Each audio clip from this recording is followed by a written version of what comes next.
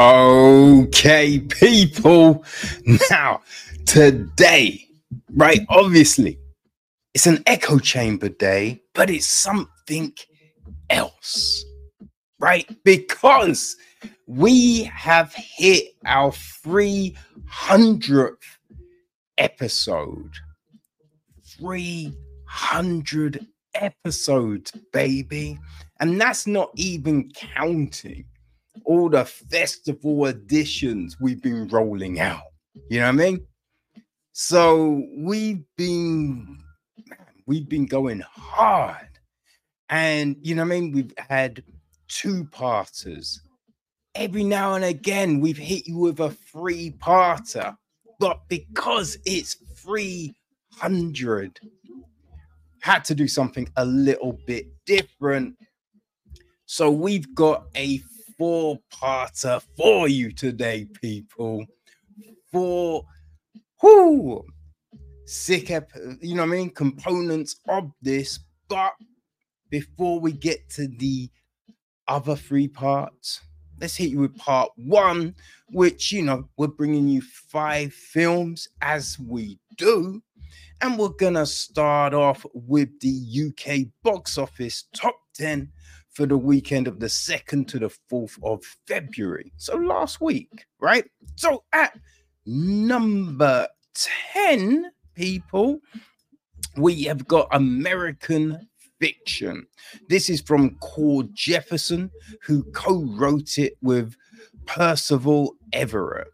It stars Jeffrey Wright, Tracy Ellis Ross, John Ortiz, Erica Alexander, Leslie Uggams, Adam Brody, Issa Rae.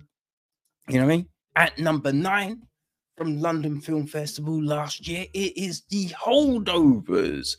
Right? This is from Alexander Payne, written by David Hemmingson, starring Paul Giamatti, Paul Giamatti, you know the dude, right? Divine Joy Rudolph, Dominic Sessa, Carrie Preston, Brady Hertner, Ian Dooley, Jim Kaplan. At number 8, another festival film, it is Poor Things, right? Yorgos Lanthimos' new film, written by Alexander Gray, based on the Tony McNamara novel of the same name. Emma Stone, Mark Ruffalo, William Dafoe, Rami Youssef, Jack Barton, Catherine Hunter, Charlie Hizzock, Vicky Pepperdine, Christopher Abbott. Boy, it's a good one, people. All right. At number 7 is Wonka, right? Paul King directs and co-writes with Simon Farnaby, Timothy Chalamet, Oliver Coleman, boy, Hugh Grant, Patterson Joseph, Sally Hawkins, Rowan Atkinson, Keegan-Michael Key, all do their thing. So 6 this week is Anyone But You. Okay, Will Glock directs, co-writes with Ilana Wolpert, starring Sydney Sweeney, Glenn Powell, Alexander Shipp, Darren Barnett, Brian Brown, Joe Davison. So our 5, right? At number 5, it's The Zone of Interest. This is from Jonathan Glazer, who co-wrote it with Martin Amis, starring Sandra Hüller, Christine Fiddle, Freya Crutchenham, Ralph Herf, Max Beck. Right? At number 4, All of Us Strangers, another festival killer. Andrew Haig directs.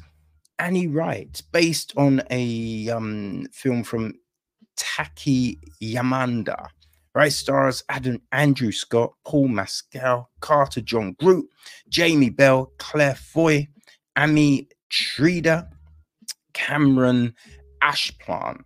Right at number 3 is Mean Girls. So it's from Samantha Jane and Arturo Perez Jr. And it stars Angura Rice, John Hamm, Renee Rapp, Tina Fey, Jenna Fisher, Ashley Park, Alil Cravahu, Christopher Brinney, Bussy Phillips, Aquafina.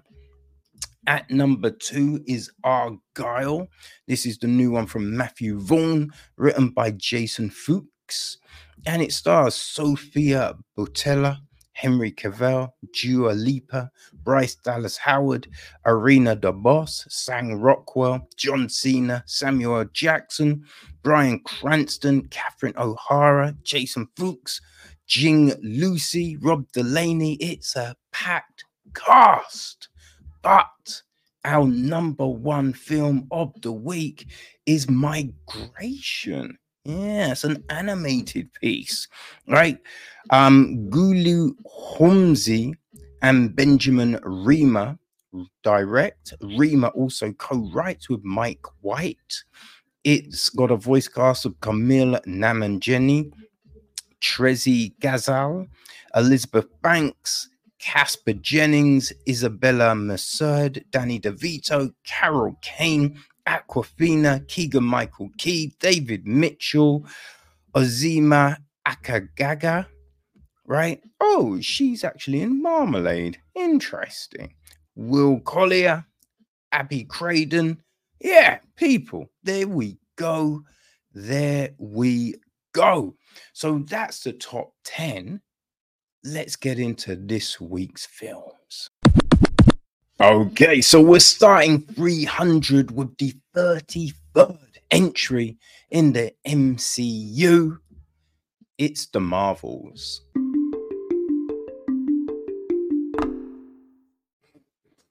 Okay, so the Marvels, right? It is now on Disney Plus. Yeah, I've been looking forward to checking this one out for sure, right? It is directed by Nia DaCosta, who co-wrote the film with Megan McDonnell and Alisa Kariazik, I think, maybe. The film is then produced by Kevin Feige, executive produced by Jonathan Schwartz, Mary Livanos, Matthew Jenkins, Luis de Espostio, Jamie Christopher, and Victoria Alonso, co-produced by David J. Grant. Laura Karpman handles the music. Sean Bobbitt, cinematography.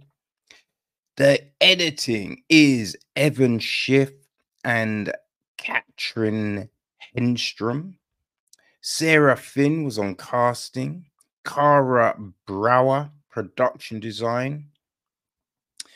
Set decoration, we have Jill Aziz, Fergus Clegg, Naomi Moore, and Charlie Wiggett.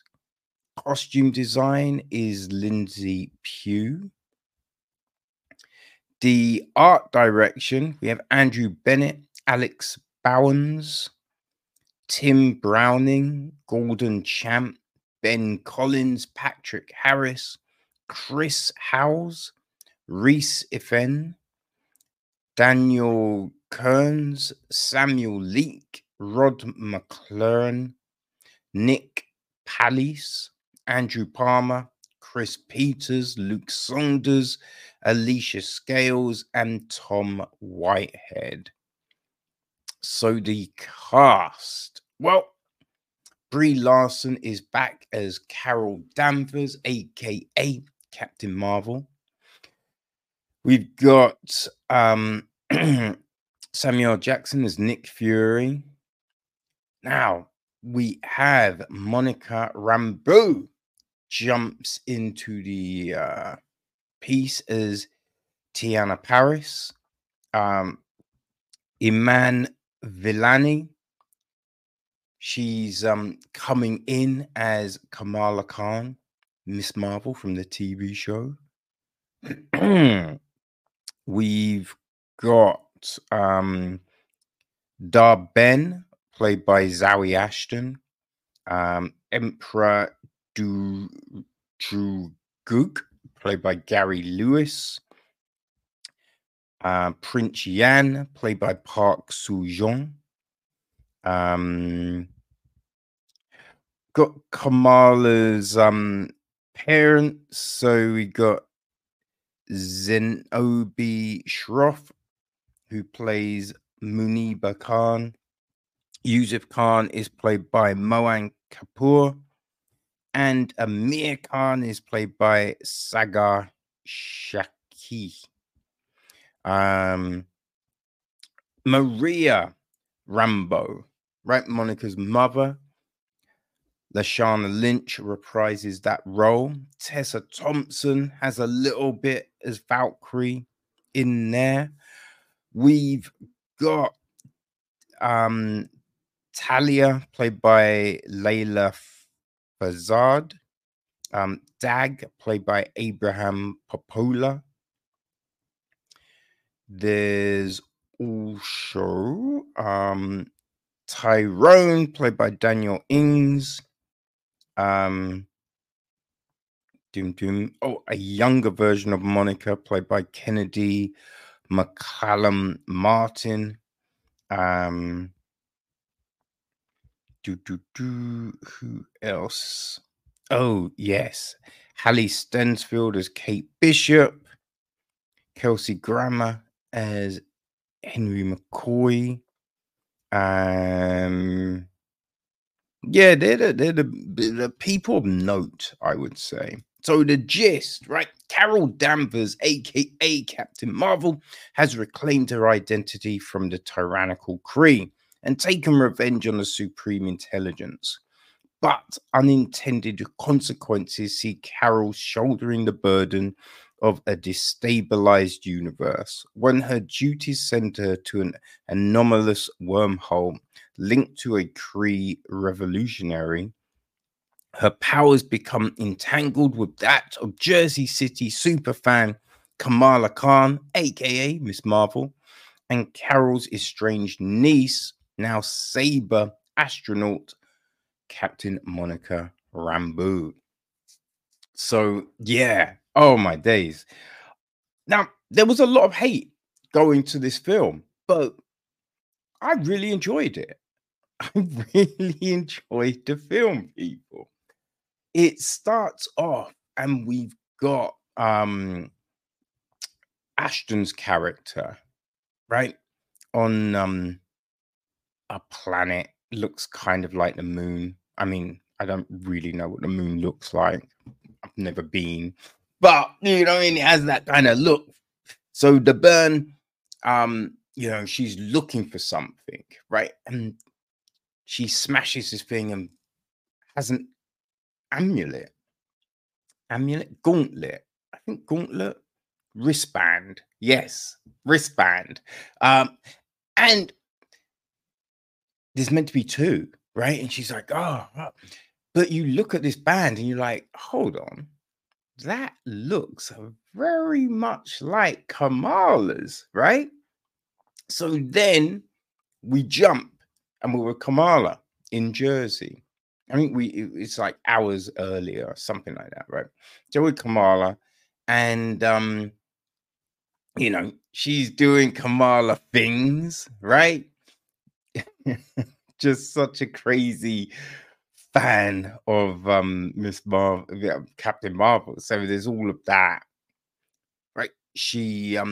We then jump and we got Monica investigating an anomaly. Right, so all of these different things are going on. Kamala goes to use her powers, and boom, now she is where Monica would be. And we're like, what is happening? Like Miss Marvel, like Captain Marvel is where Kamala was. So we just got these different odd things going on. You know, it's like the story, I think it's a lot of fun. The story is fun. because we got, these characters working together to then prevent this big thing that's happened, to the Kree, and the ramifications on like the Skrull and other people, right? We see that. Yeah, I haven't got around to Secret Invasion, so I don't know all the other ins and outs with the Skrull, but they're kind of refugees right here, you know?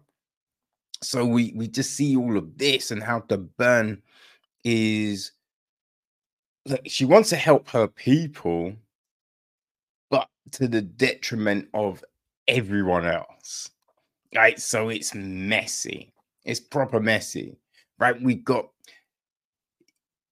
Carol dealing with all the craziness from her past. Monica, like from her mother's death, Carol's abandonment.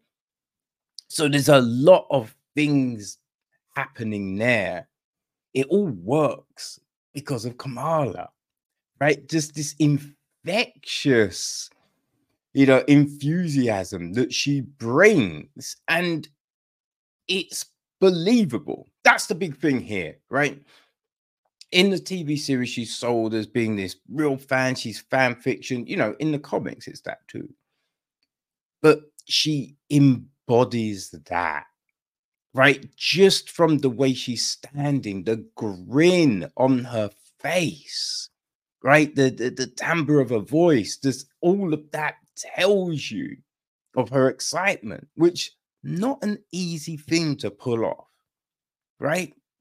Not an easy thing to pull off, but Imani does a superb job of that. The acting is very good here.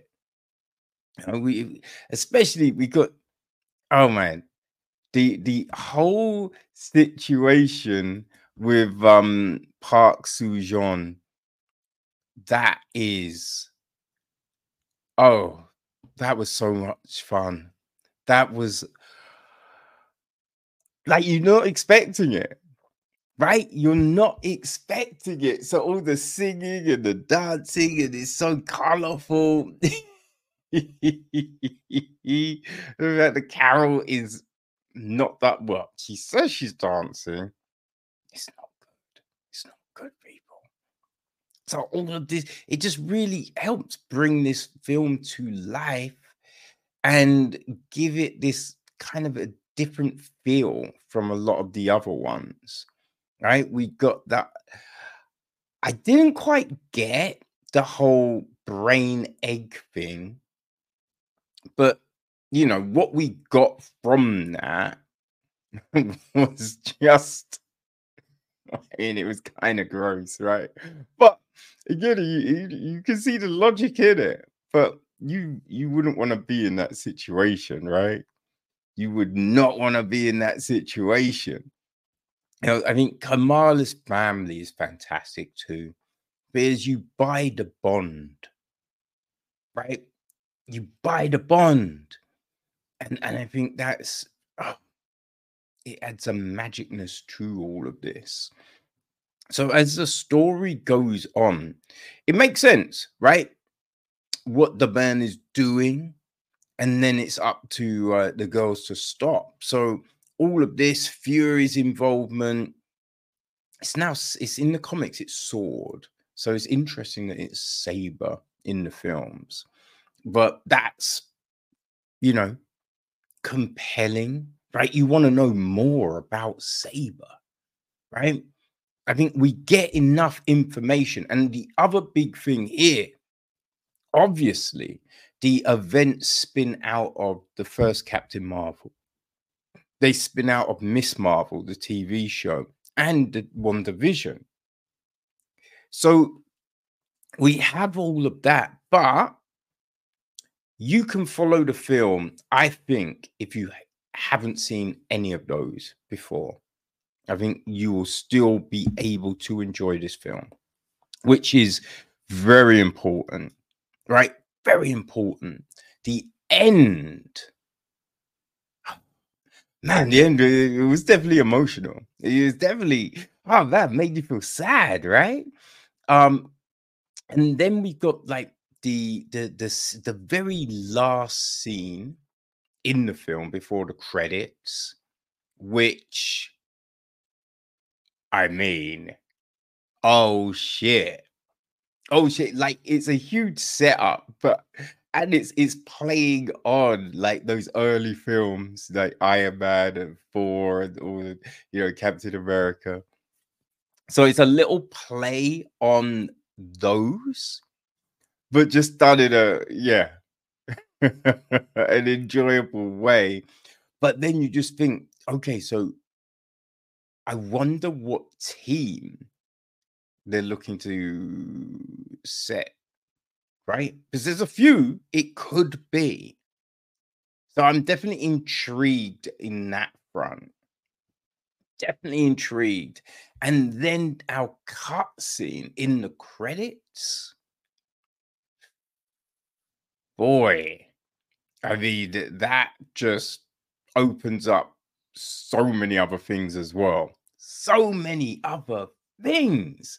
So there's just so much to like about this film. That now, some of the the CGI effects aren't the best, but for the most part, it's pretty solid, I would say.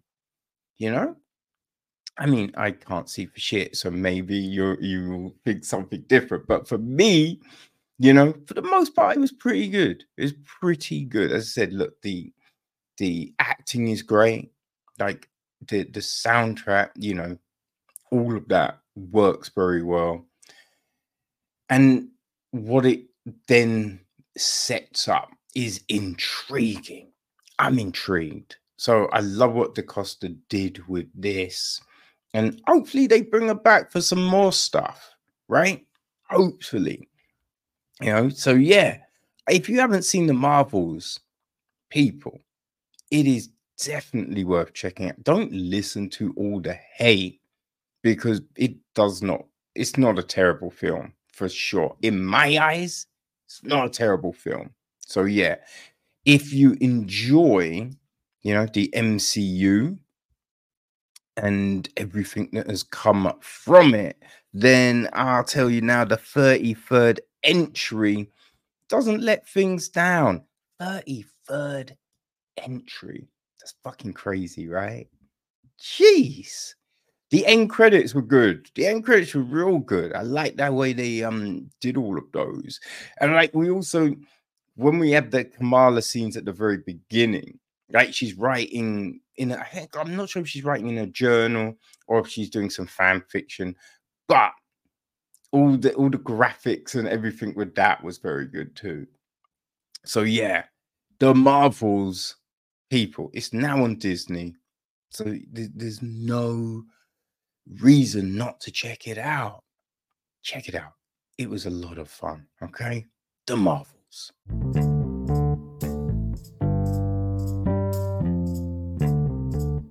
Next up is our first film from Signature Entertainment this week.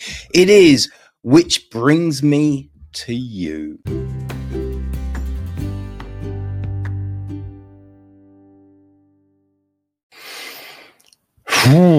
People.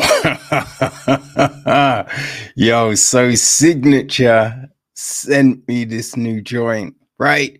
It is Which Brings Me to You, the new film from Peter Hutchings. It was written by Keith Boonin. The film is produced by Claude Dal Farah and Brian Keedy. It's executive produced by Chad Agina, Dina Bacon, Randall J. Bacon, Richard Brown, Sarah Castillo, David Gendron, Lucy Hale, Damon Hillin, Ali Jazari, Au Kepamat, Kent Sanderson, Nate Wolf, and Viviana Zaragoza, with line production from Michael E. Brown. Spencer David Hutchins handles the music. Karina Silva, cinematography. Jason Nicholson edits the piece. Alison Estrin is on casting duties. Adri Seawat was production design. Set decoration is Teresa Strebler. Carissa Kelly handled costume design. Hair and makeup, we've got Cynthia Vanis, Scott Hirsch, and Valerie Carney. So the cast, well, we have got Lucy Hale as Jane. Nate Wolff is Will. John Gallagher Jr. is Wallace. Ward Horton is Mark. Alexander Hodge is Ethan. We've got Michael, played by Chase Liefeld. Then there's Jodie, played by Erin Ruth Walker. Justine, played by Mitzi Aka. Gloria, played by Laura Kai Chen. Olivia, played by Marceline Hugot.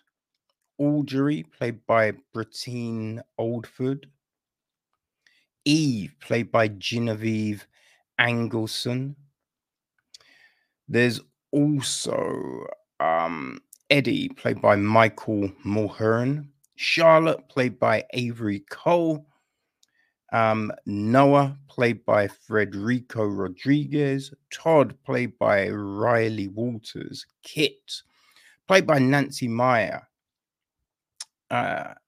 Andre, played by Marcus Brandon. Erica, played by Jamie McRae.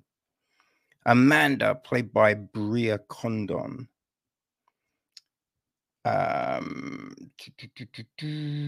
Juliet is played by Kenzie Gray. Right, we've got Jerome, played by Ted Dacey. Nadine, played by Katie Lynn Johnson.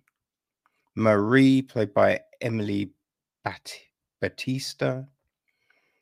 The groom, played by Brian Enrich. Yeah, I think. Oh, the Lyft driver at the end is played by Shannon O'Neill. All right, I think that's basically it. Now, the gist of the story is this: two romantic burnouts meet at a wedding and almost hook up in the coat room. Before putting the brakes on, they agree to exchange candid confessions about their past on the off chance that this might be the real thing.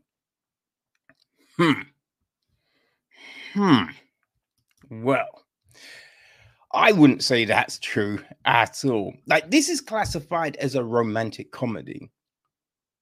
It's not, right? This isn't a romantic this isn't a comedy, right? This isn't a story about two romantic burnouts, right? Which makes it sound like it's just these two people just hopeless in love and they just bad luck. And no, this is a story about two atrocious people, right? That's what this is. If we're being real, which is fine, just packages as it is, right? It's an odd thing to try and claim something is something else, right? Now, if I had known this was written by Peter Hutchins, right, I think that would have, just how I wouldn't have watched it, right, is because I always try and watch everything people send me, you know what I mean?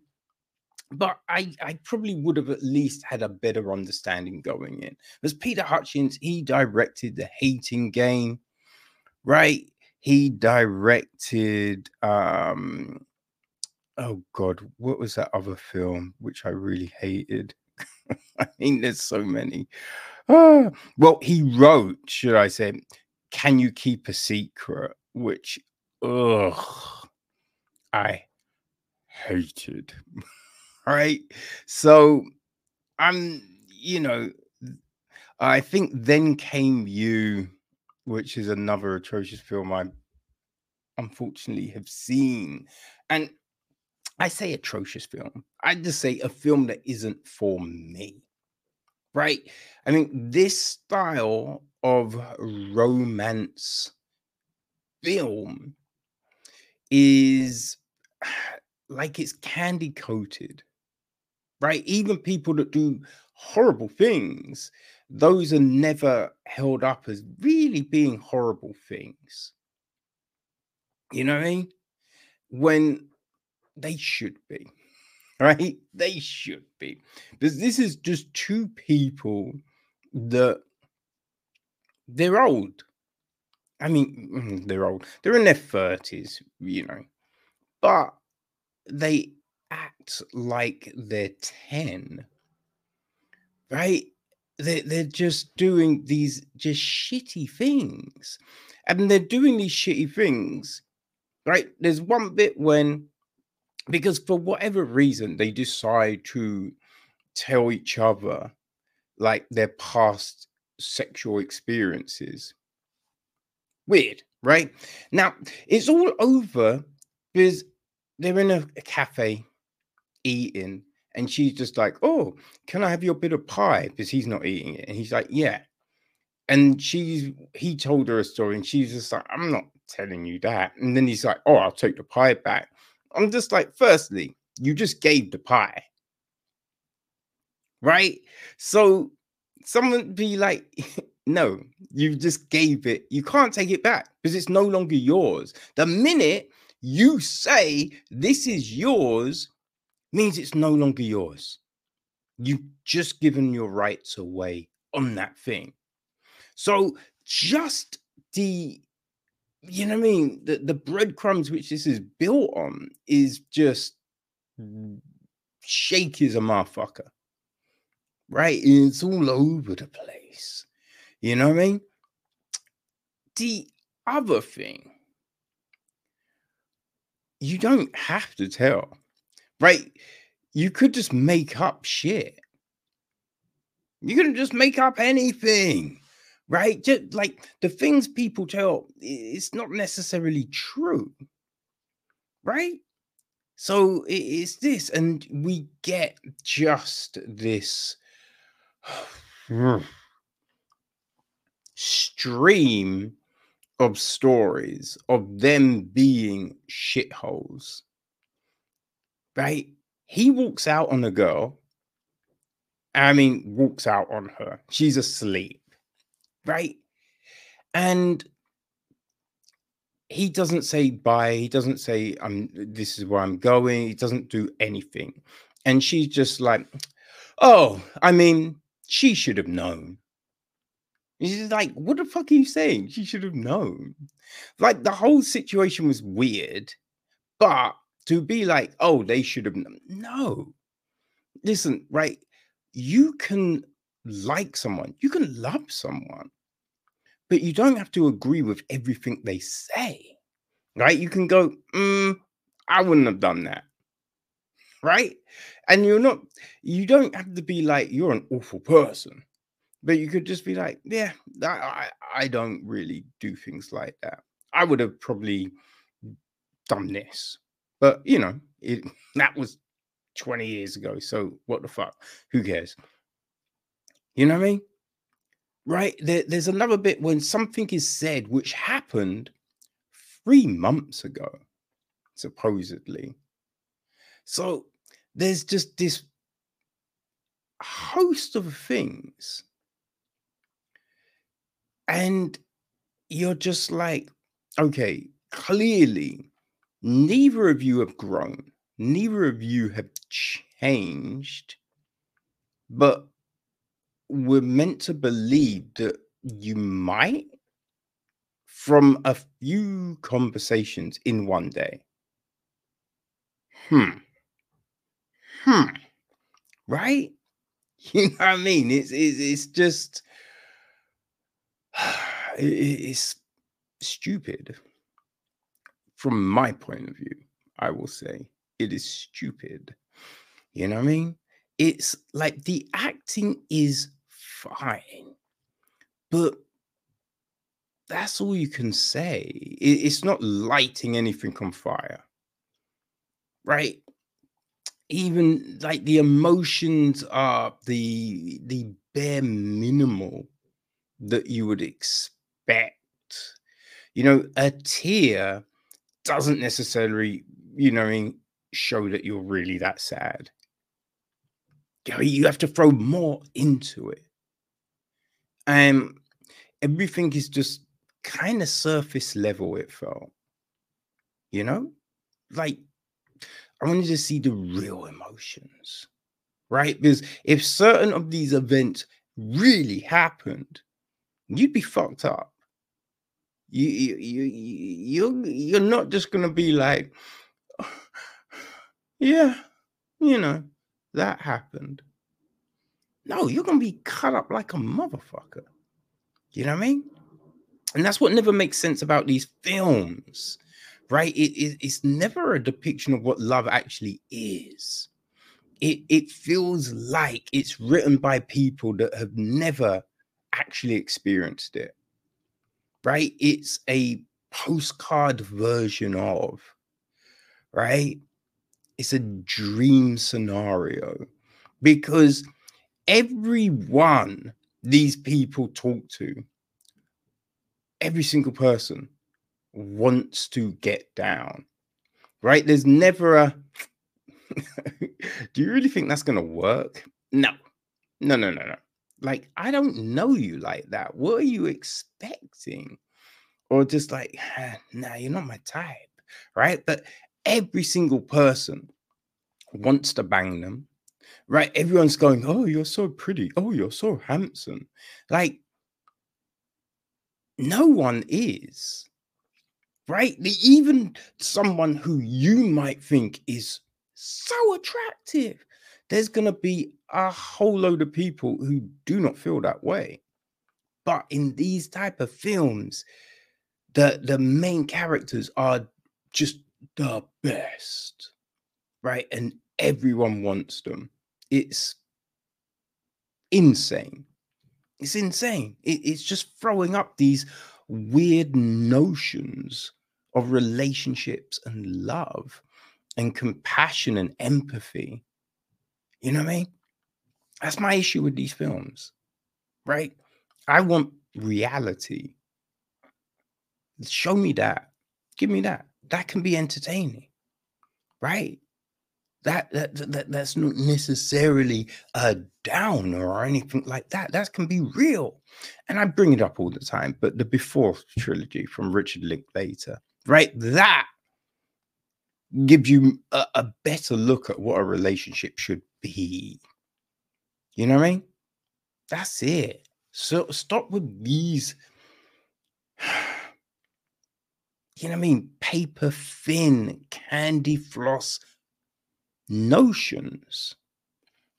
There's, for all of a sudden, there's a bit when they sing, and it's just like, why are we doing this? Like, we don't need this. Like, please do not sing. Please. As of it, if you get into the sea, your clothes should be wet. The clothes aren't wet. How the fuck are you drying off that quickly? It's fucking insane. It's insane. You know? And then this last bit, the last bit of the film, right? With this revelation, it's just like, listen, if that's the thing, and you really do, you know what I mean?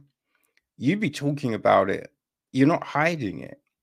You're not hiding it like that. It's bizarre. It's a bizarre thing, right? But people. If you loved, you know, those other films, right? If you loved The Hating Game, right? If you loved Can I Keep a Secret, right? The Outcast, Then Came You, right? If you love stuff like oh my days, like we have looked at a lot of ropey rom-coms, haven't we, on this, man? We really have, you know. You know, like Someone Like You. Oh my gosh. There's so many just ropey films, right? I you know, just pick one, right? If those are the films that you like, right? Remember stuff like New Year's Eve, right? Valentine's Day, those Neil Marshall films, right? If that kind of jam is your thing, people, then I will say, which brings me to you, you're going to dig it. You're going to dig it. Okay? So, this will be dropping on the 12th of February. So, yeah. Fill your boots, people. Have fun. Hey, maybe you and your significant other, the person in your life, will watch it for Valentine's Day. Yeah, there you go. There you go. All right. But it's not really love, right? It's not Intergalactic. It's not Love Jones, Love and Basketball, Before Sunrise. It's not one of those. But it could be for you. So, which brings me to you, 12th of Feb.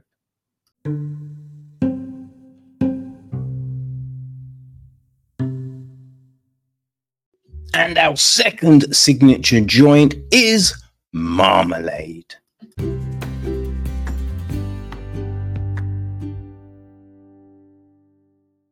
Okay, so Signature just hit me with this new joint called Marmalade, right?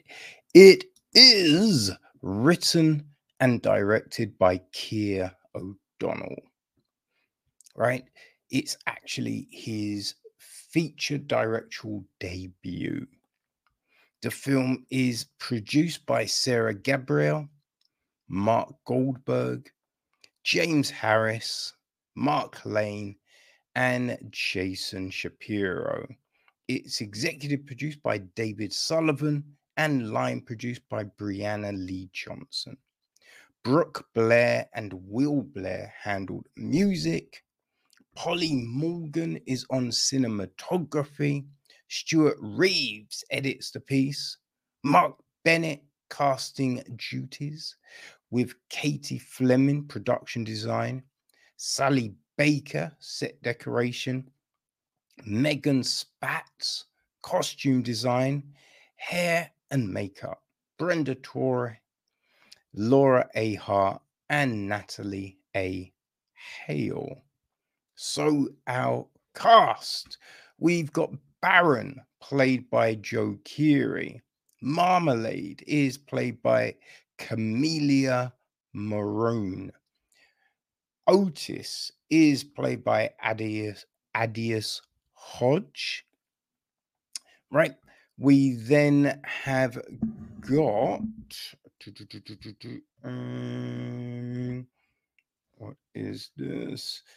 So we've got Officer Cambio is played by Hans Christian.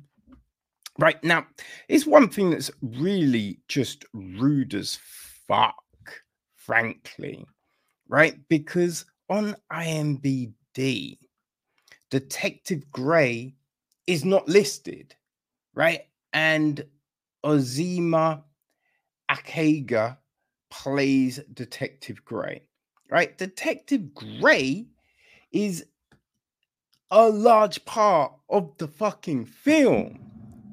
So it's insane.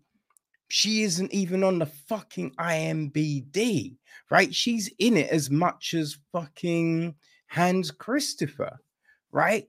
That's just straight rude, frankly.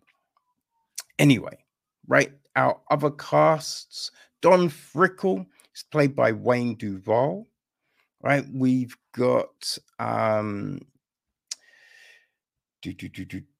Chief Dixon is played by Andrew E. Wheeler.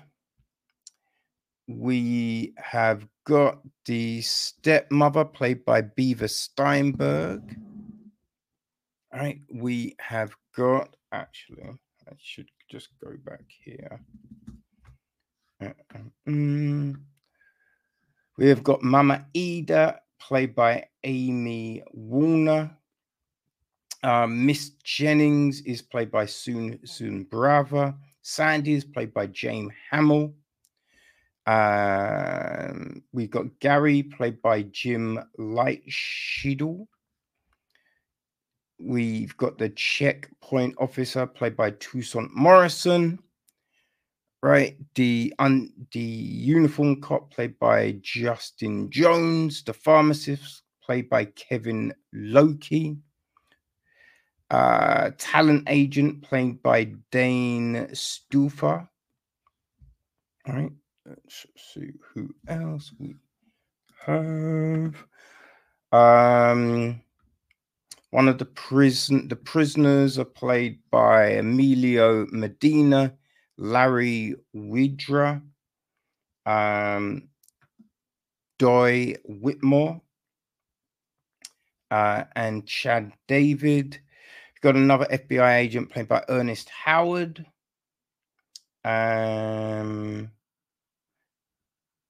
Yeah, that. Oh, Stephen Haig is another FBI agent, and the actress is, yeah, we've done that one. Okay, so the gist of the story is this, right? It centers around a recently incarcerated baron who strikes up a friendship with cellmate Otis, a man with a well-versed history of prison breaks.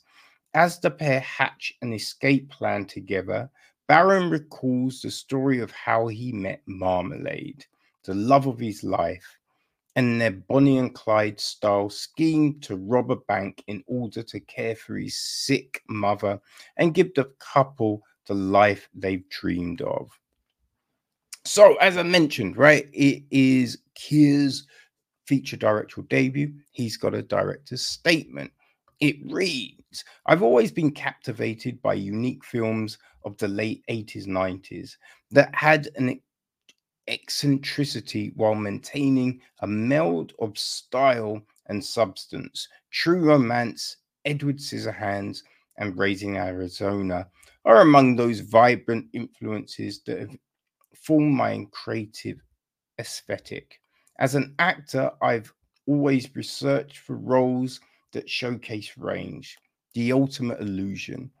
As an artist, in general, I'm drawn to themes of perception and perspective, exploring the actions of a character, but also how they are viewed through the lens of others. I wanted to play into certain characterizations and tropes, then flip them upside down.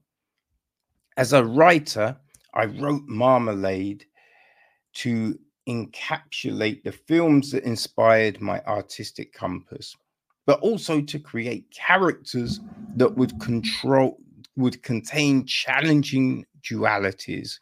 I also loved the manipulative and mischievous nature of a play within a play.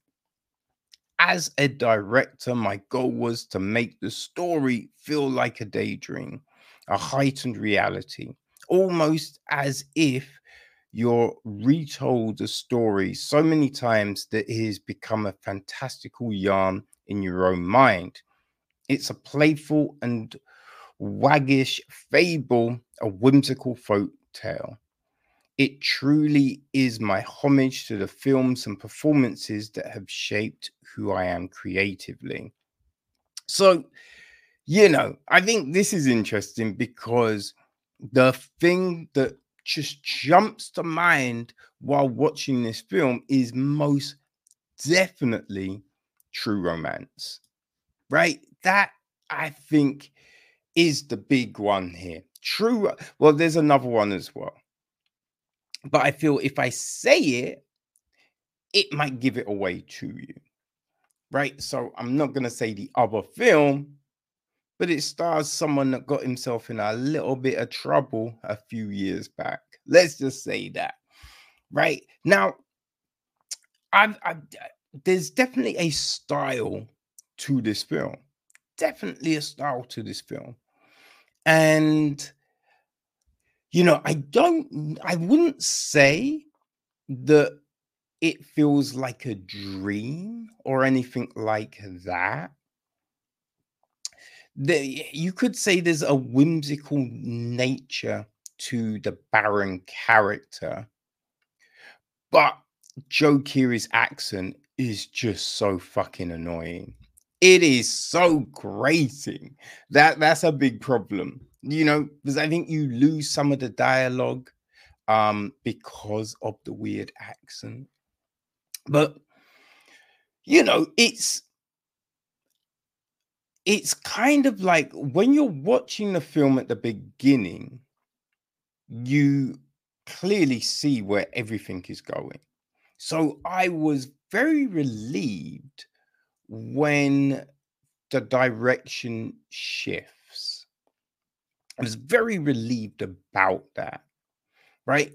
So the thing being, now you've got this understanding of what we are watching, but you also know how it's probably going to play out, because it can't go the way in which it wants to go, right? The way it's kind of set up to, well, let's just say the characters are looking for it to go. It can't go that way.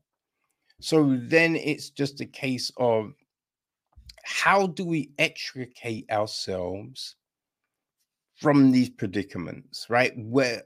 How do we take the characters to these different places?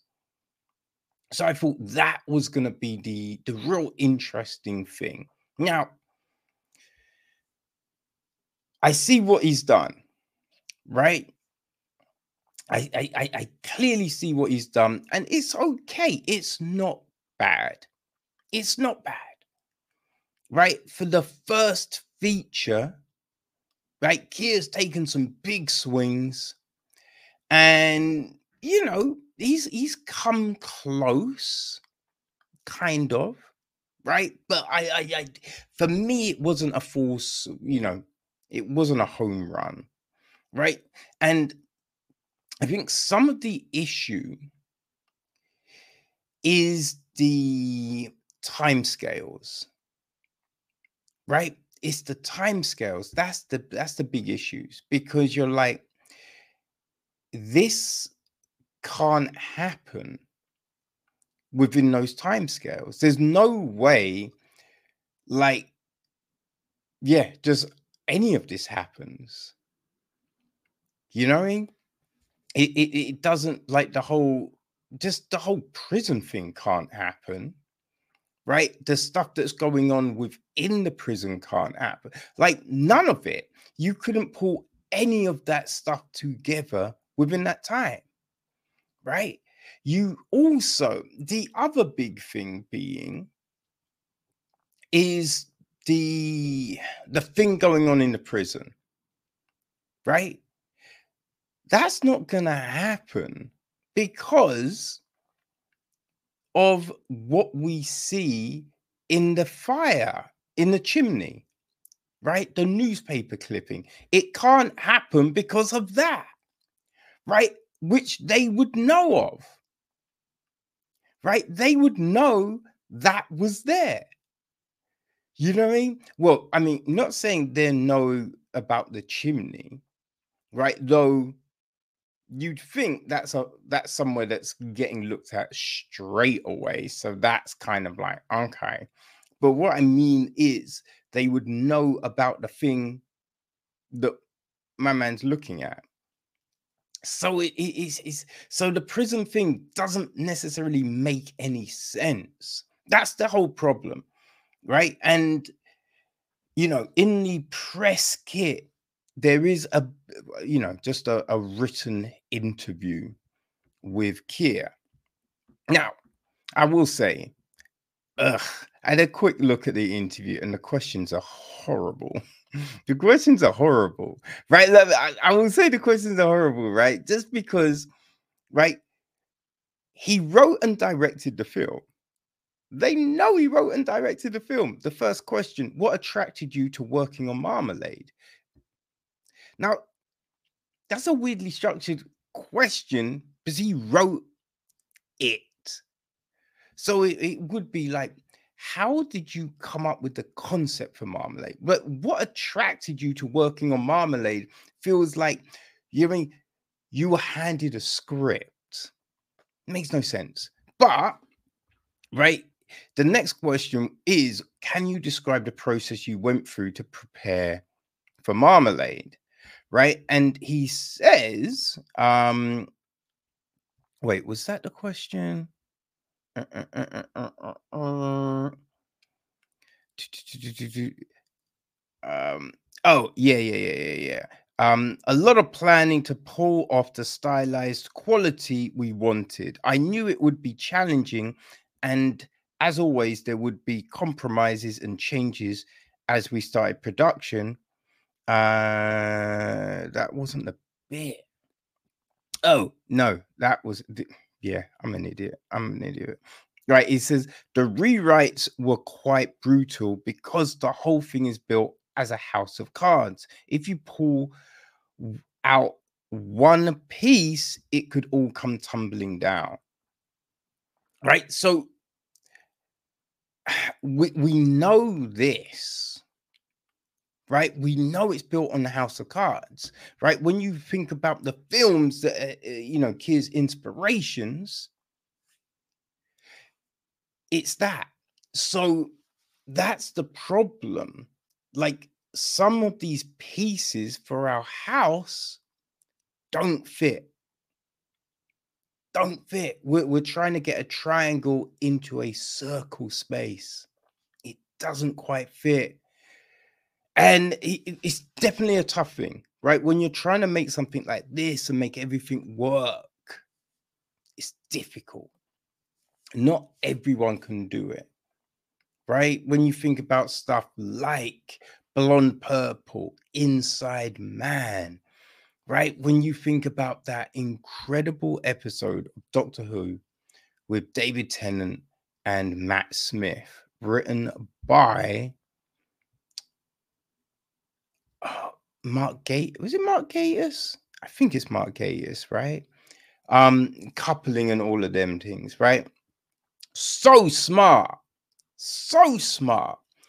right? And then there's this other film which I cannot mention because it will give too much away. Memento, another one. It's very difficult to do, right? So I commend Keir for taking those swings.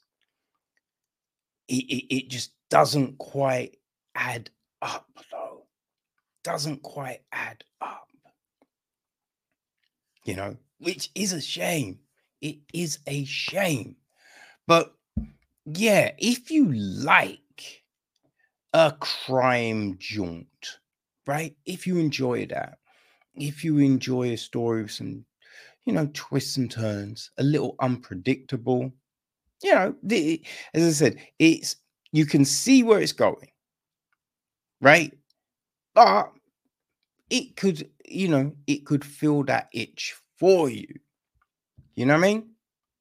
So yeah, we have got Marmalade, people. Marmalade, which will be hitting, I think it's hitting cinemas, right? And VODs in the States on the 9th of February. And in the UK, it's hitting digital on the 12th of February. Yeah, because I see 2 dates flying around. So that's the only way it can make sense, right? So the 9th in the States, 12th in the UK. You can get your hands on a little mama lid if that tickles your bell. That's not the expression, is it? But you know what I mean, people. You know what I mean. Go get some marmalade.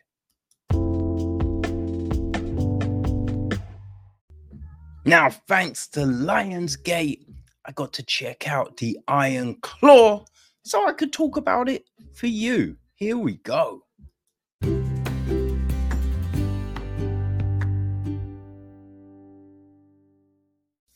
Okay, so thanks to the people at Lionsgate, just back from a screening of the Iron Claw, right? Oh man, this was definitely an interesting one, right? It's written and directed by Sean Durkin. Okay, the film is produced by Durkin along with Juliet Howell, Angus Lamont, Tessa Rose, and Darren Schuslinger. It's executive produced by Eva Yates, Harrison Huffman, Maxwell Friedman, Danny Cohen, and Len Blavanik. Richard Reed Parry handled the music.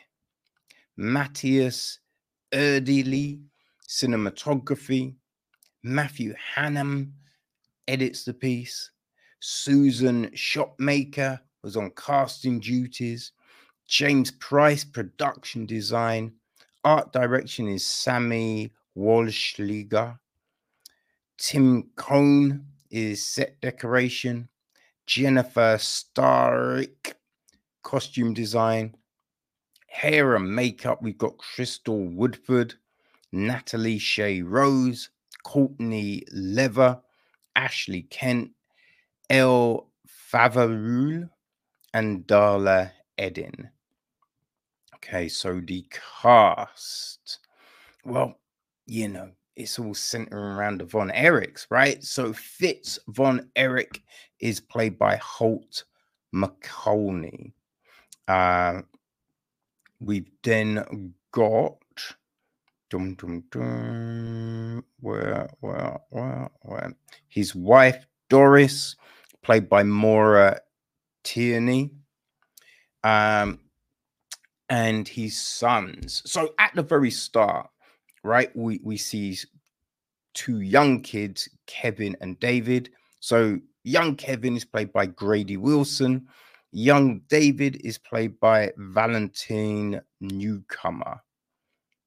Now, the older Kevin is played by Zac Efron. Older David is played by Harris Dickinson.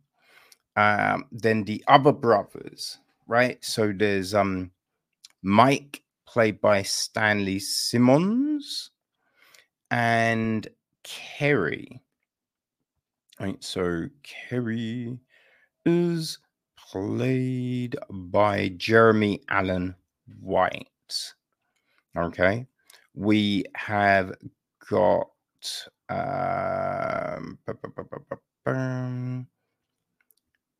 who else was Pam?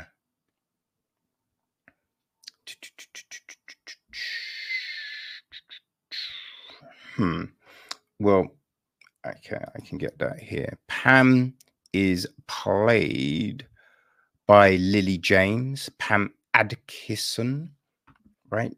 She marries Kevin. We have got Jack Jr. is also a Von Erich, played by Romeo Newcomer. We have Marshall and Ross. Right, Marshall Atkinson is played by Sam Franich. Ross is played by Leo Franich. We have Ric Flair, played by Aaron Dean Eisenberger. There's Harley Race, played by Kevin Anton. We've got Michael Hayes, played by Brady Pierce. The other members of the Fabulous Freebirds, played by Michael Proctor, Silas Mason, and Dean Imbragulio. The referee from the Sportatorium, played by James Beard. The teller, played by Christina Kingston. Another Sportatorium referee, played by Brian Height. We have got the Olympic coach, played by Michael Papajan. Gino Hernandez, played by Ryan Nemeth. Bruiser Brody, played by Kazi Louise Segahino. Bill Mercer, played by Michael Harney. Yeah, that's Garrett Hammond is another Sportatorium referee. Oh, the Sheik, played by Chavo Guerrero Jr., right? Scott Innes is the ring announcer. Man, it's crazy. All right, so the gist of the film, it's the true story of the inseparable Von Erich brothers who made history in the intensely competitive world of professional wrestling in the early 80s through tragedy and triumph. Under the shadow of their domineering father and coach, the brothers seek larger-than-life immortality on the biggest stage in sports. So, yeah, this was like, I knew the name Von Erich, you know what I mean? But I didn't know this whole story. I did not know this whole story, man. Like, because when I was watching, World Wrestling Federation as a kid, it was a Texas Tornado, right? Who's Kerry Von Erich. But I had no clue whatsoever what Kerry was dealing with. I just remember there was a point that you then found out he killed himself. You know what I mean? It was just like, wait, what?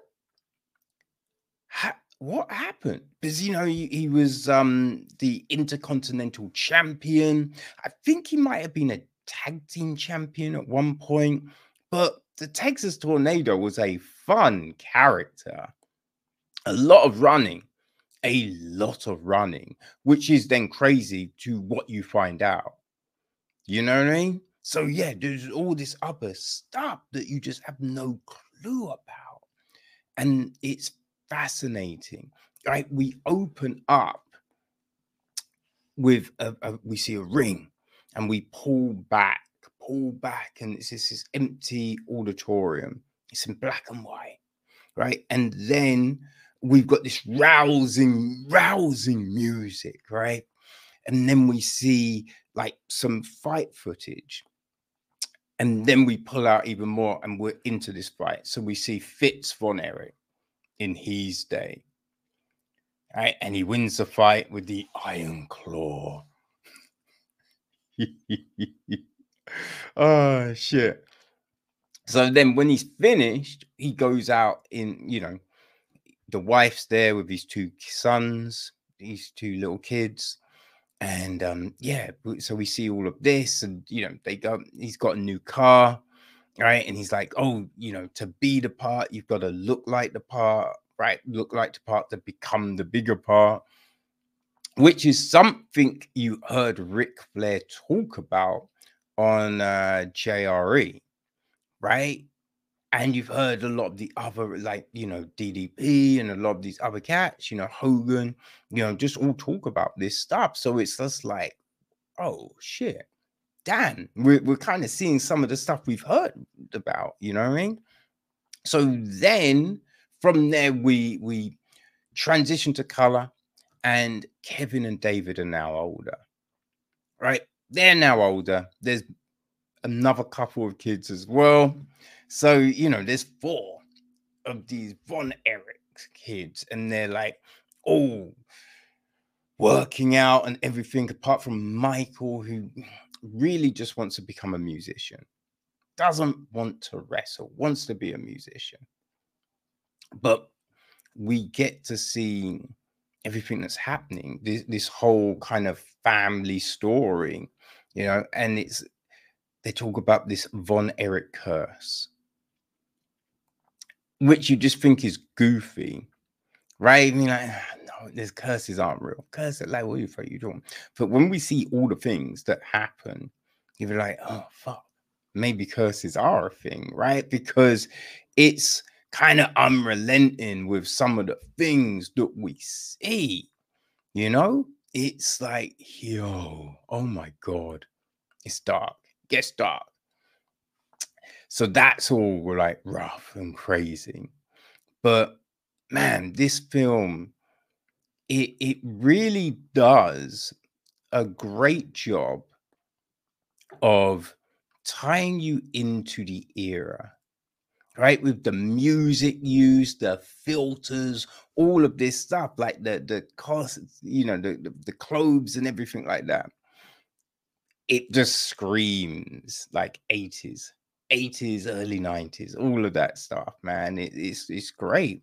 And there's things that you remember, be like, oh shit. Because you remember the US pulling out of the Moscow Olympics. But you forget what that then means to the athletes, right? I mean, you understand, oh man, they trained all these years and now they can't do their thing, right? Or that the money and just all of this, but you don't necessarily see the granular impact, right? What it actually has on the individual. Because Kerry was training to be the disc, right? Disc. I feel that's what it's called, right? The disc. But yeah, that's what his thing, right? And because of that, he couldn't compete. So you have just all of these things going down, and it's just, whew, right?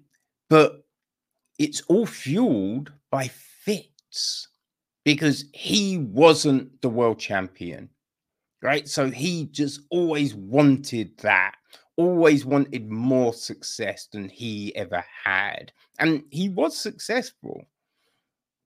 So he's just pushing the kids to be this thing. And we see all of that. That is very evident, right? That's all done very well. You know, don't comfort them. We don't cry. We do this. Blah, blah, blah. At a funeral, I don't want to see you cry. And it's just like, wait, what? What kind of craziness is this? You know, and Doris doesn't really do anything to help. It's that era, right? Where, oh, the husband rules the house. You know, you have to listen. You know, it's all of that kind of stuff. So all of this is very clear. It's all very evident. And we see the pain. We see everything. There's certain things which I felt, I feel we could have done more with that, right? I think just how Kerry felt about not getting to the Olympics, you know, about his first big win. You know what I mean? Just yeah, that. It's not really made a big deal out of, you know? And then the whole WWF stuff, not really, you know, and you just think there must be something there. Must be something there. Even we do see a little bit of the whole CTE pain situation with Kerry. There's a flash scene, but yeah, a bit more, I think, would have really drummed home everything. I mean, I do feel we get it as a viewer, but I just thought it could have been a little bit more, you know?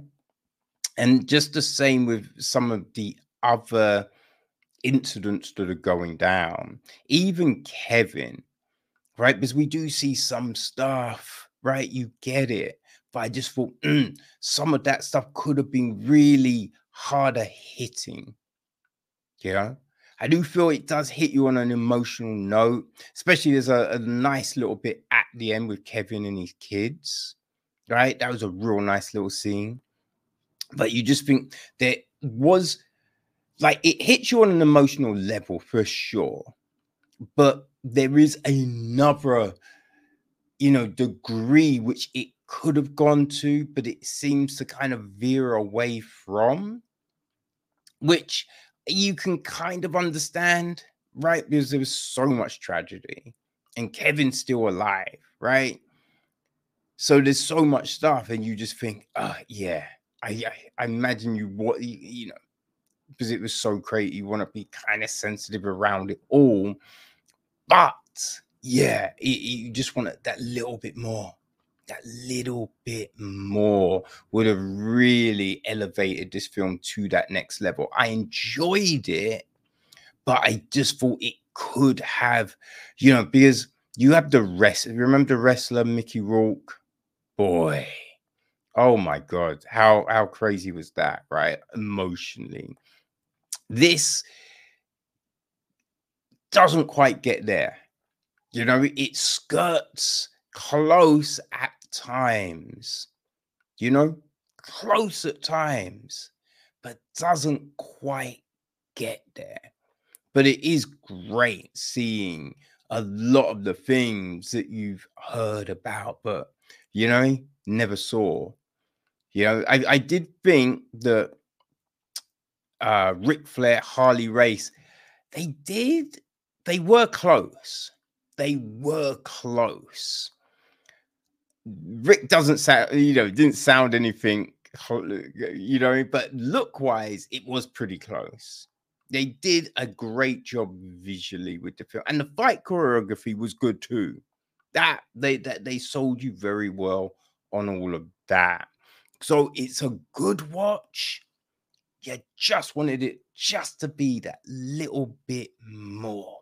But yeah, if you're a fan of, films like The Wrestler, Rocky, The Fighter, just all of those things, if you're a fan of if you grew up watching wrestling in the 80s, early 90s, like me, you're going to find this fascinating.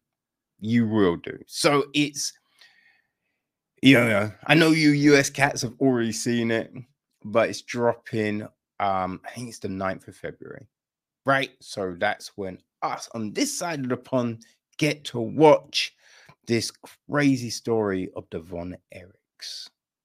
So people, go check out The Iron Claw. Though The Iron Claw is a goofy ass wrestling move. One of the goofiest, man. Like, what is that? But yeah, The Iron Claw, people. And we're going to end on this one, which is hitting IMAXs around the world, is Fungi Web of Life.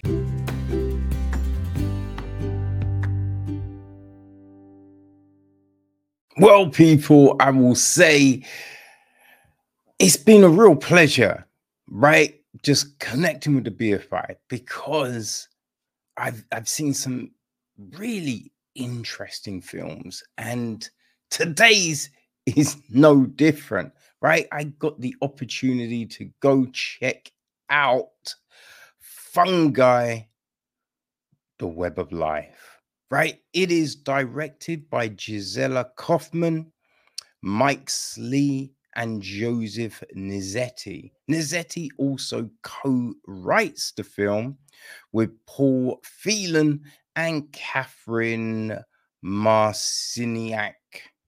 Right? It is produced by David Gross, Joanne McGowan, Sarah Noonan, and Jennifer Pedum. It's executive produced by Stephen Axford, Phil Hunt, and Catherine Marciniak. Piers Burbrook de Vere handled the music. Cam Batten cinematography. Paul Phelan edits the piece. Right, we got visual effects from Gabrielle Joyston, Jeremy Nicolaides, Louise Nikolovsky, and Callum Reynolds. Okay, and everything is narrated by Bjork. Yes, Bjork. Right. So the gist, right? The gist of the whole thing is this: much of life on Earth is connected by a vast hidden network that we were only just beginning to understand. Out of sight, between the world of plants and animals, another world exists: the kingdom of fungi. Through the eyes of passionate biologist and writer Merlin Sheldrake, join us on this brilliant round the world journey into the secret world of fungi. Through dazzling images of fungi under the microscope and all around us in the forest, Merlin unravels the many secrets of these essential organisms in the web of life. So much more than mushrooms. Not only do fungi shape the weather and support life on land, they are at the cutting edge of medical research and even have the power to break down plastic waste. Narrator and iconic artist Bjork takes us from the ancient Tasmanian Tarkin rainforest to the mystical wilds of China's Yunnan province in search of solutions to some of our planet's biggest challenges. Can the answers be found in the wonderful world of fungi? Right? Which is fascinating. It really is fascinating, people. Because I mean, there's things that you might know and things you don't. Right? Like the majority of fungi is underground, you know? And most fungi isn't mushroom. It's just like, yo, it's crazy. There's 90 iluescent, oh, I might have said that wrong, glow in the dark mushrooms, right? It's crazy. So we got a director's statement, and it's this: the living world is connected by a hidden kingdom of life we're just beginning to understand.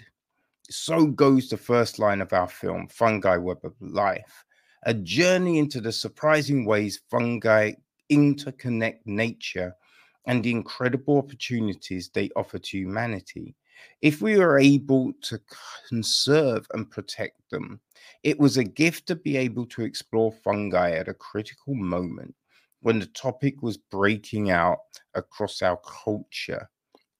Every other day, we seem to see another book, article, or news story pop up about their revolutionary possibilities in science, medicine, and industry. Discovering the hidden kingdom of fungi fundamentally changed the way I think about nature. And as a lifelong nature lover, that came as a very big shock. Beginning the research for this film a little over 2 years ago, I was amazed that humble mushrooms could hide so many secrets. More importantly, though, fungi slowly forced me to reconsider what it really means to be part of an ecosystem, to be embedded in the web of life. By learning about fungi, I began to understand not only where so many of our foods and medicines come from, but where plant life itself came from and how forests exist at all. The guide on our journey is the biologist and writer Merlin Sheldrake. Merlin opened my eyes as he is for so many others to an entirely different way of thinking about fungi. Collaborating with Merlin has been an absolute joy. He continues to surprise us with his sense of wonder and imagination when talking about nature, and remains at the forefront of pushing forward public awareness and scientific understanding around fungi.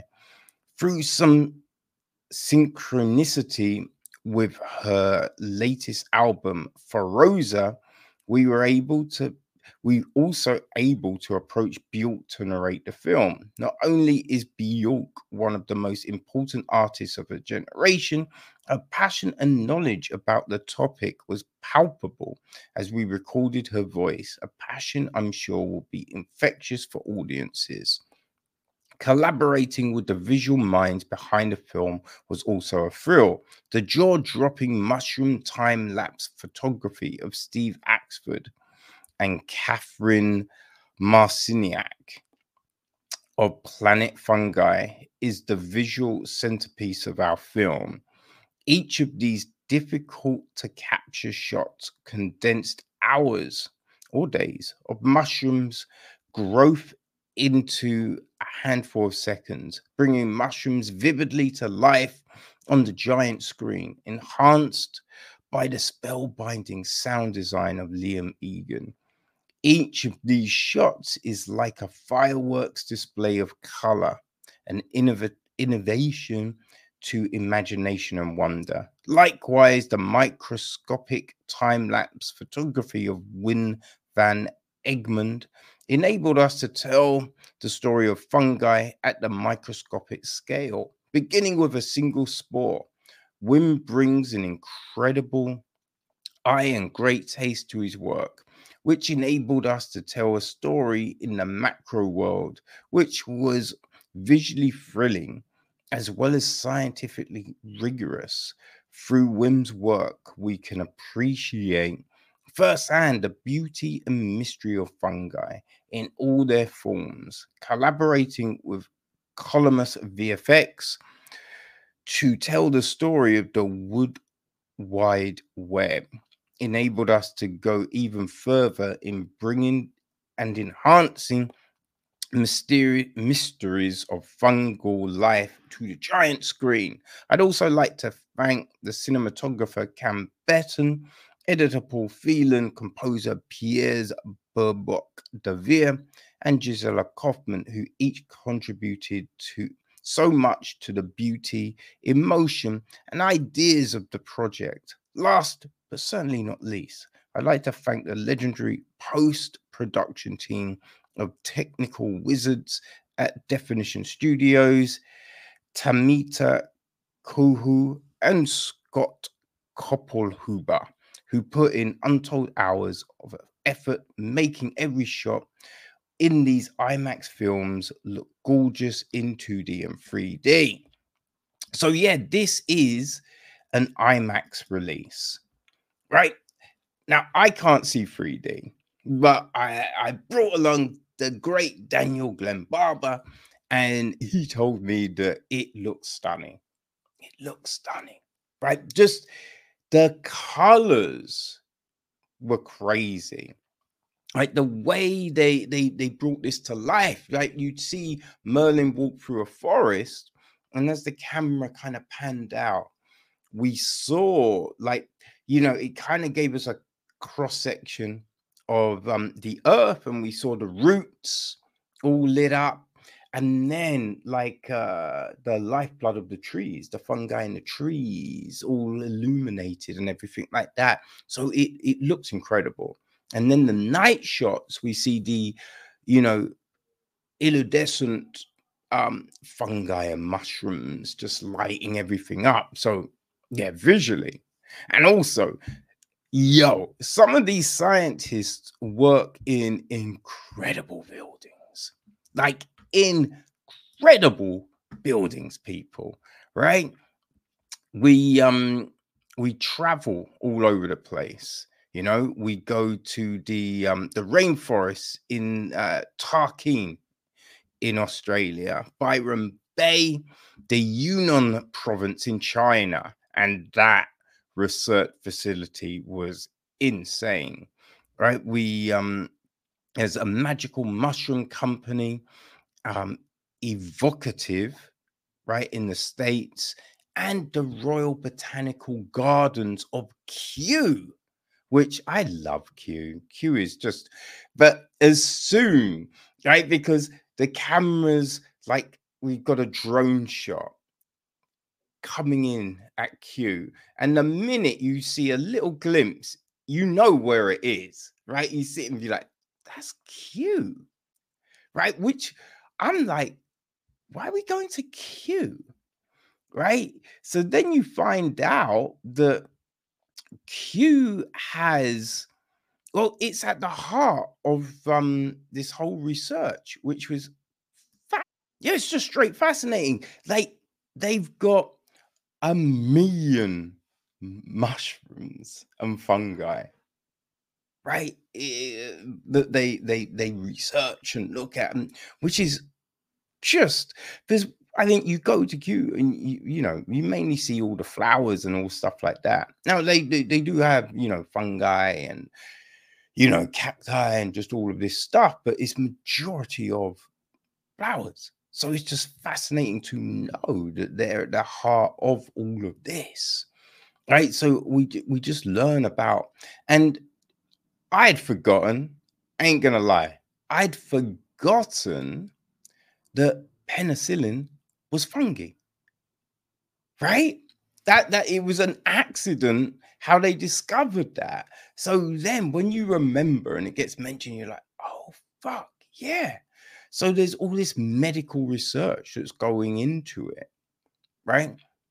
And we know that mushrooms are, I mean, very important when it comes to certain like medical kind of research with like PTSD, addiction therapy. There's so many different things that mushrooms have been utilized for and are being looked into, right? So yeah, it's, man, it just blows your mind, right? Now, there's other things which you don't even think about, right? So the company Evocative in the States, they are using mushrooms and fungi as a new resource, right? Because we know plastics aren't good.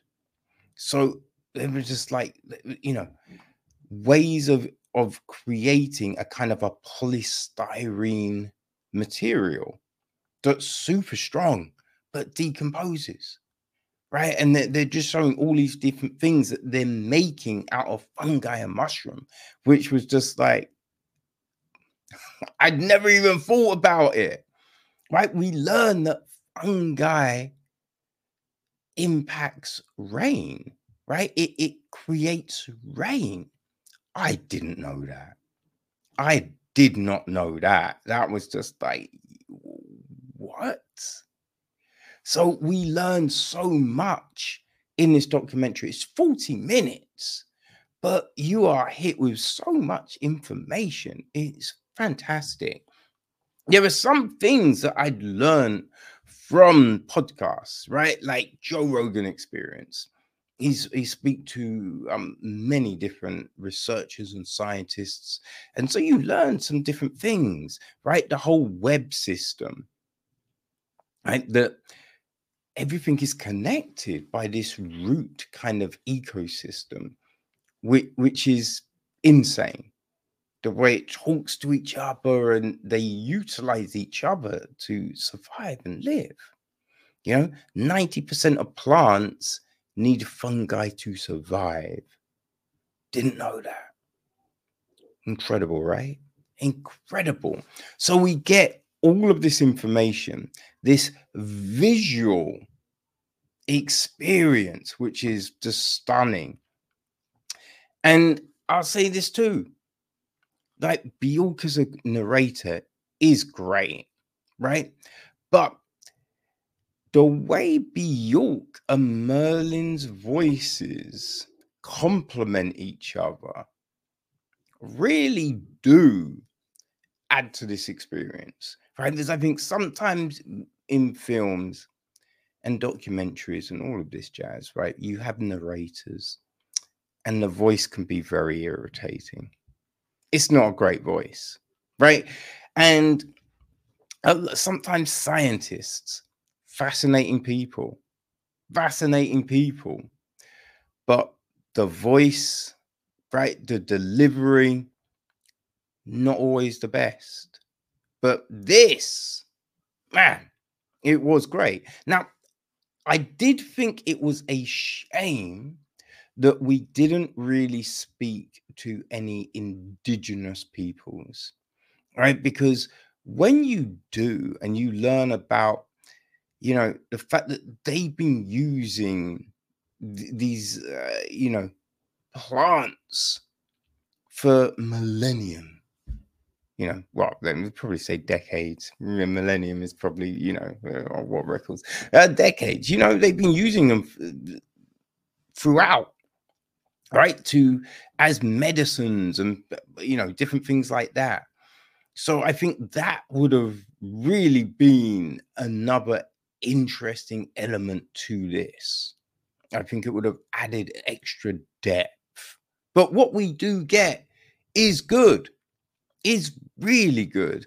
So, it's playing at the BFI, at their IMAX facility, which is so, like, I hadn't been to the IMAX for a little bit, and you forget, right? So just walking into that screen, and it's just like, oh my God, this is so fucking big. So big, right? So yeah, you get this incredible experience. And as I said, look, I can't see 3D, but I was told really nice and immersive. So if you get the opportunity, I highly recommend you go check out Fungi Web of Life, because so much, right? And I did like the fact that it's not just in one country. We go all over the place. So you're learning all of this different stuff and how these different countries are, looking at it and exploring it. So yes, there'll be a link on the website, right, in the whole Fungi Web of Life information on booking tickets and all of that. So definitely, people, go check it out. You will not be disappointed. Yeah. Enlighten your mind with Fungi Web of Life.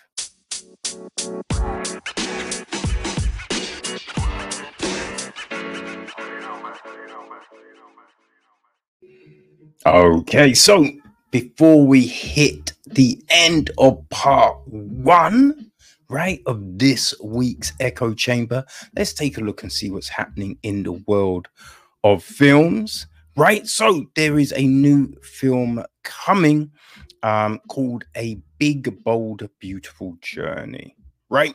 This is from director Koganda, written by Seth Reese, and it will be starring Margaret Robbie and Colin Farrell.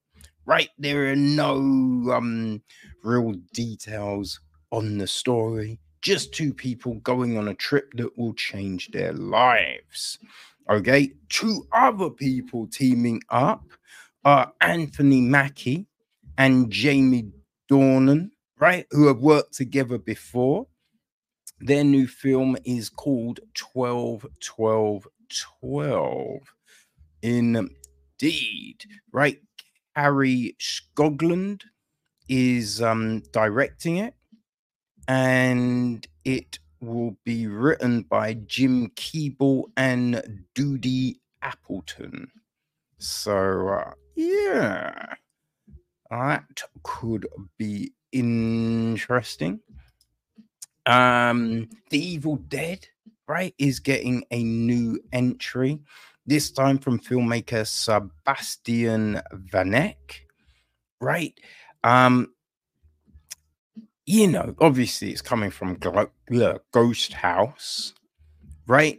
No real word on what this will be, you know, like yeah, what the story is. Will it tie into Rise of the Living Dead? You know, nothing like that. Just that yeah, the neck is doing this. So yeah, he will be co-writing the script, but we don't know who with. That's all we can give you, people. But you know, fans of horror, I'm sure are going to be happy. Another horror coming will be Saw 11.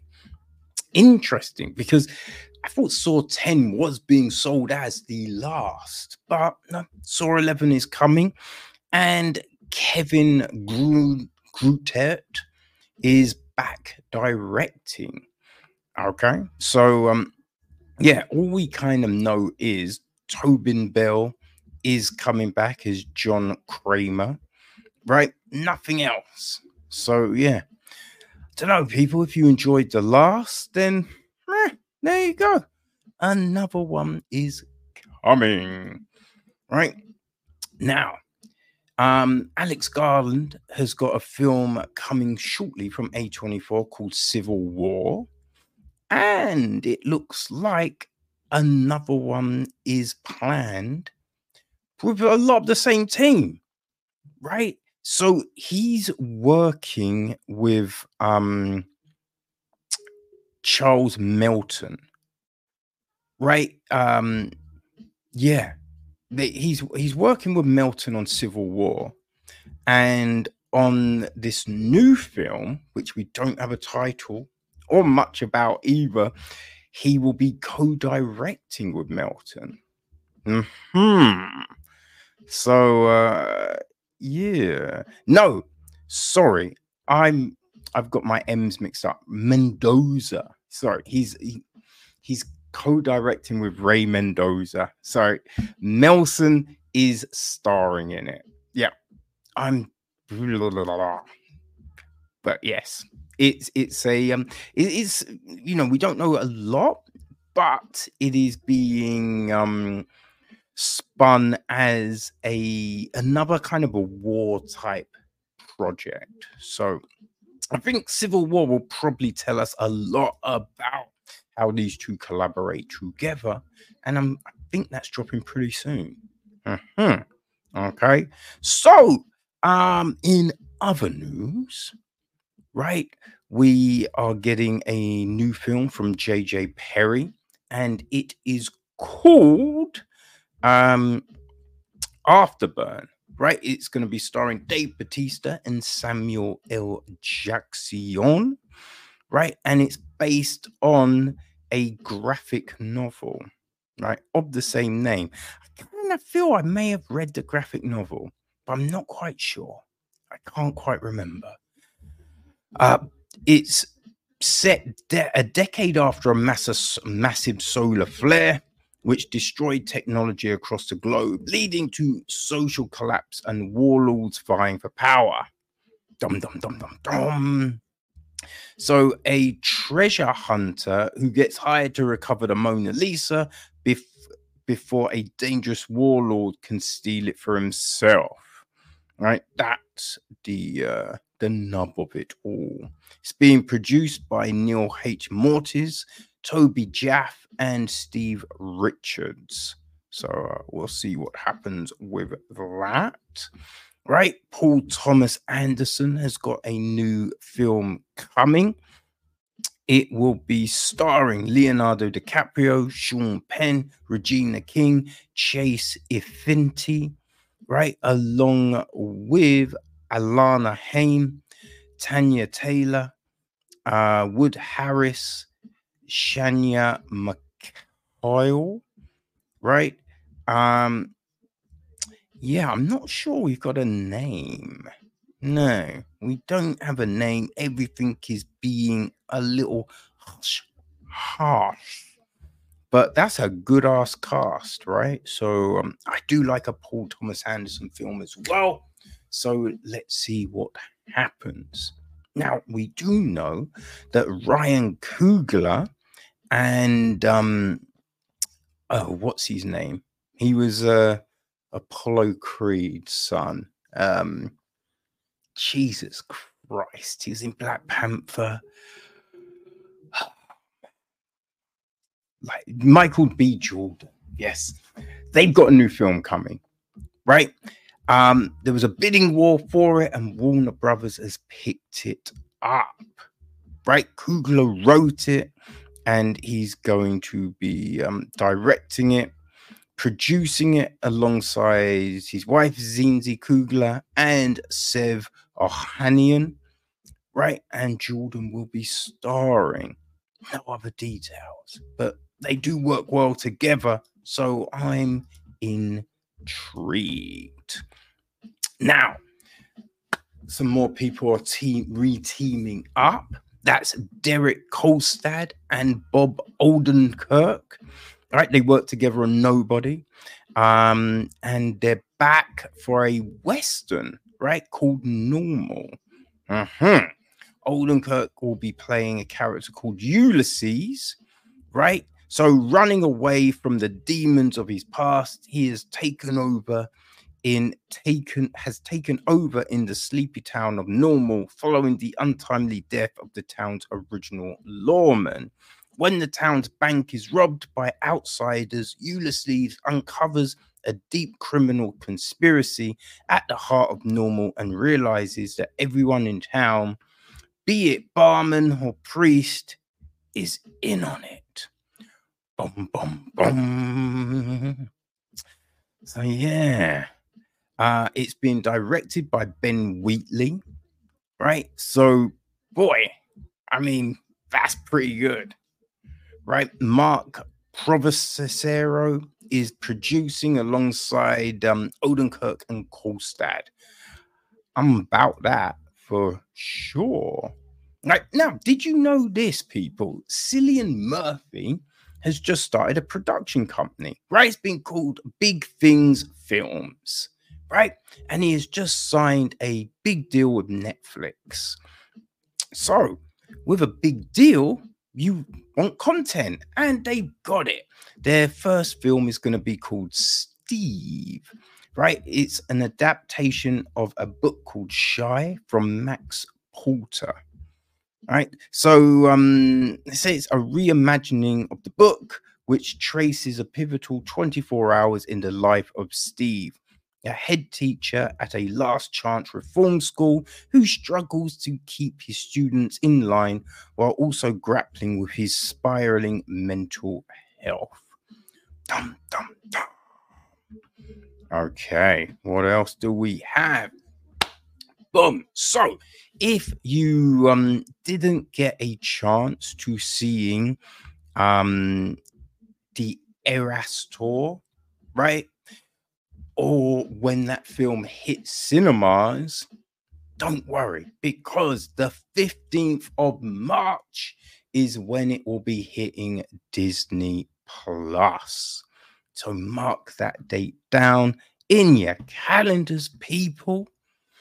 Now, another date you might be interested in, and this has just appeared out of nowhere, it would seem, right? Which is kind of crazy because it's hard to keep a secret these days, right? But the 27th of November, people, that is when Moana 2 is hitting. Now, I'm not talking about the live action Moana. I'm talking about a new animated joint. Yes, Moana 2 is coming. Right? So yeah, it's an expansive new voyage with Moana, Maui, and a brand new crew of unlikely seafarers. After receiving an unexpected call from her wayfinding ancestors, Moana must journey to the far seas of Oceania and into dangerous, long-lost waters for an adventure unlike anything she's ever faced. Ooh, Dave Derrick Jr. is directing. The music is going to be from Abigail Barlow, Emily Bear, O- Opitea Fu, and Mark Mancina. So, yeah. I've not yet seen the original, but I hear it's good, right? So, yeah, I have to check it out before November, it would seem. Now, that's not the only news, right? We got some dates from Disney. So, Inside Out 2 will be hitting on the 14th of June. Zootopia 2 is coming. That will be dropping sometime in 2025. In 2026, Frozen 3 is coming, Toy Story 5, and some Star Wars films, right? The Mandalorian and Grogu for sure. Not quite sure about the Daisy Ridley one, but those are all set. So, yeah, it's a quiet year for Disney in 2024, but it all seems to be popping up real soon. And let's end with this, because this is really interesting. The Oscars have added a new category, right? It is going to be Best Achievement in Casting, right? So the last time they added a new category was back in 2001. That was Best Animated Feature. So, yeah. Now, the Academy's CEO, Bill Kramer, right, and their president, Jarrett Yang, put out a statement saying casting directors play an essential role in filmmaking. And as the Academy evolves, we are proud to add casting to the disciplines that we recognize and celebrate. We congratulate our casting directors branch members on this exciting milestone and their commitment and diligence throughout this process. That's real interesting. Now, they should be adding a stunt award, right? Because, without the talented stunt people, we wouldn't be getting some of the films and scenes and memorable moments that we do. And especially, these poor souls, they die a lot of times or get seriously injured and they're never recognized. So casting, boom, yeah, for sure. But stunt award, that's the big one, people. That's what we really need. More recognition for the stunt people. But we have come to the end of part 1 of episode 300. And people, we have got a part 2, a part 3, and a part 4 all ready for you, right? 3 incredible conversations, right? So make sure you go check them out, share with your friends, subscribe to the YouTube, and we will see you shortly, people. Peace.